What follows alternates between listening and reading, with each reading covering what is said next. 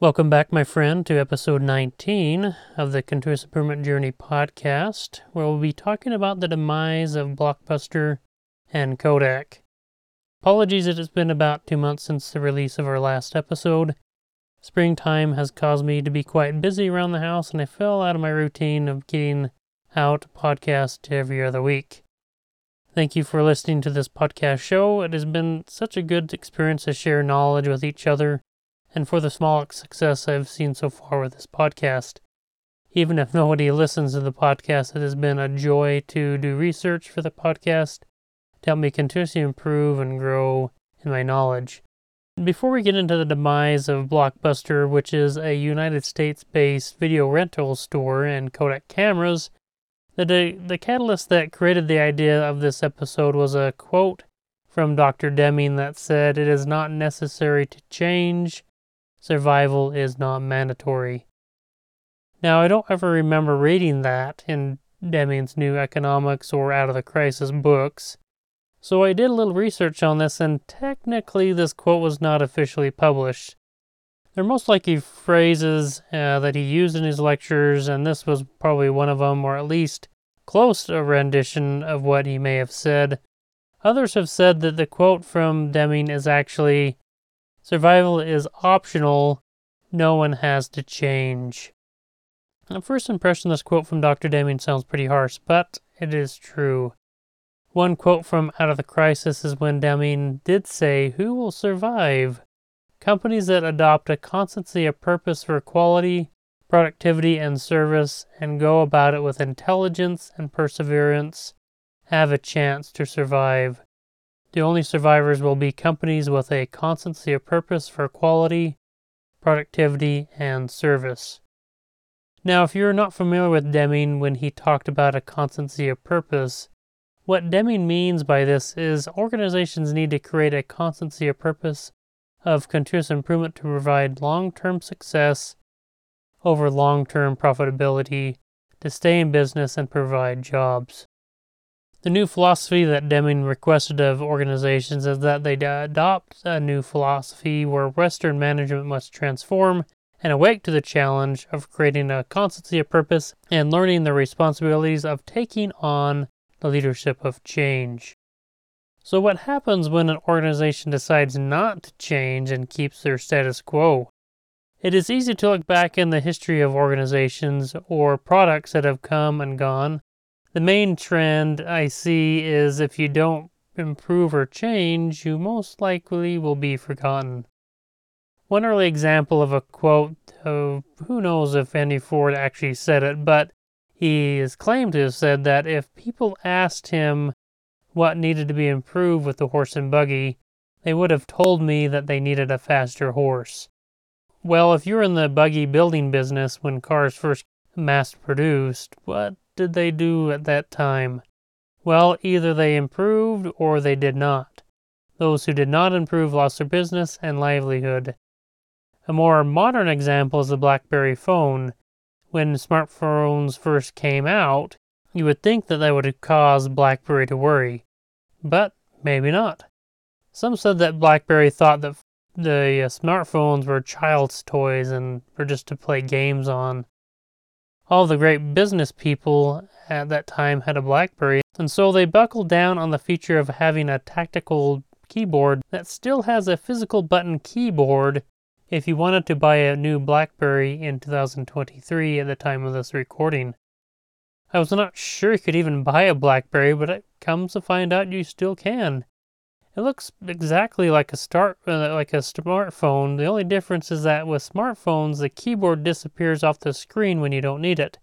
And with the more recent versions of Blackberry, it still has a physical keyboard that is always there for you. There are many complicated reasons why some organizations fail, and so I'm not claiming there is one single reason why or some organizations continue to be successful while others go by the wayside. However, when we think back on organizations that have failed, we might take a lower thought approach and think, well, they were just being stupid. Why did they not change? Now, again, it is more complicated than that. Yes, in hindsight, organizations that were lost to society occurred because of, in some instances, poor choices were made by the leaders of the organizations that otherwise could have led to organizations and different outcomes there. However, I don't think that any leaders of these organizations thought every waking moment of their day that I want to be the worst company ever and always make stupid decisions and run my company to the ground. I don't think they were doing that. And so what it comes down to is that there is a common theme when industries and customers' desires change drastically or when a new product or technology comes along. Existing companies can either choose to buckle down on their current product or technology and deny their baby turned ugly and is no longer wanted, or they can pivot and burn the boats so there is no going back. We either choose to survive or become consumed by competition. An example of burning the boats and not going back is the story of when the humble and quiet Darwin Smith became the CEO of Kimberly-Clark. At the time, Kimberly-Clark was simply a coated paper producer compared to its competition, Procter & Gamble. Like President George Washington of the United States, who burned the boats when his troops landed on enemy soil, George Washington ordered the boats they came in on to be burned, and so there was no going back. Either his troops would be victorious or die in battle. Similarly, Darwin Smith ordered that all the paper mills would be sold off to fight head-to-head with their competition to pivot and become a producer of consumer products. And so 20 or so years later, Kimberly-Clark is now the supplier of popular brands in the United States like Kleenex, Scott, Andrex, and Cottonelle toilet paper, Huggy diapers, and toilet paper towel dispensers that I see in most public and company bathrooms that have surpassed their competition. Another example I think of is the Sears and Robuck catalog. They were like the Amazon.com of today. I mean, you could buy anything from the Sears and Robuck catalog. You could even buy manufactured homes that could be delivered. But as times change, how many Sears stores do you see open or go to? It seems that large online retailers like Walmart and Amazon have taken over the industry, and again, when we don't pivot, our competition takes over the market. So we either lag behind or pivot and jumpstart ourselves into a new direction.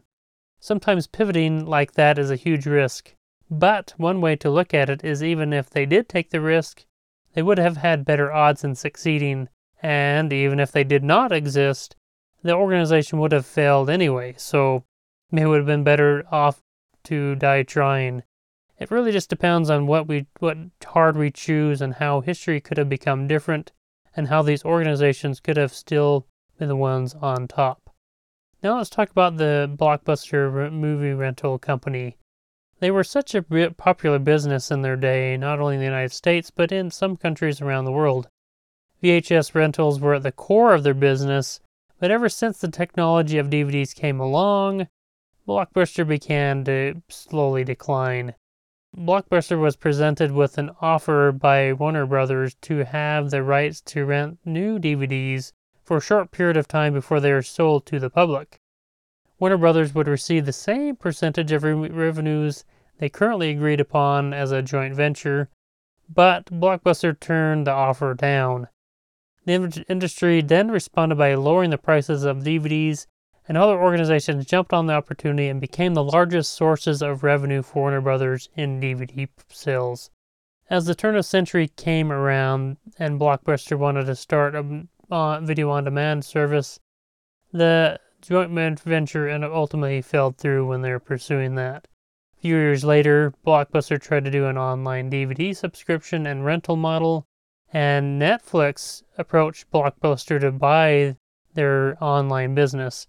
The offer was ultimately turned down, and long story short, that's why you're watching Netflix instead of Blockbuster on your smart TV or internet streaming service, and why Blockbuster filed for bankruptcy in 2010.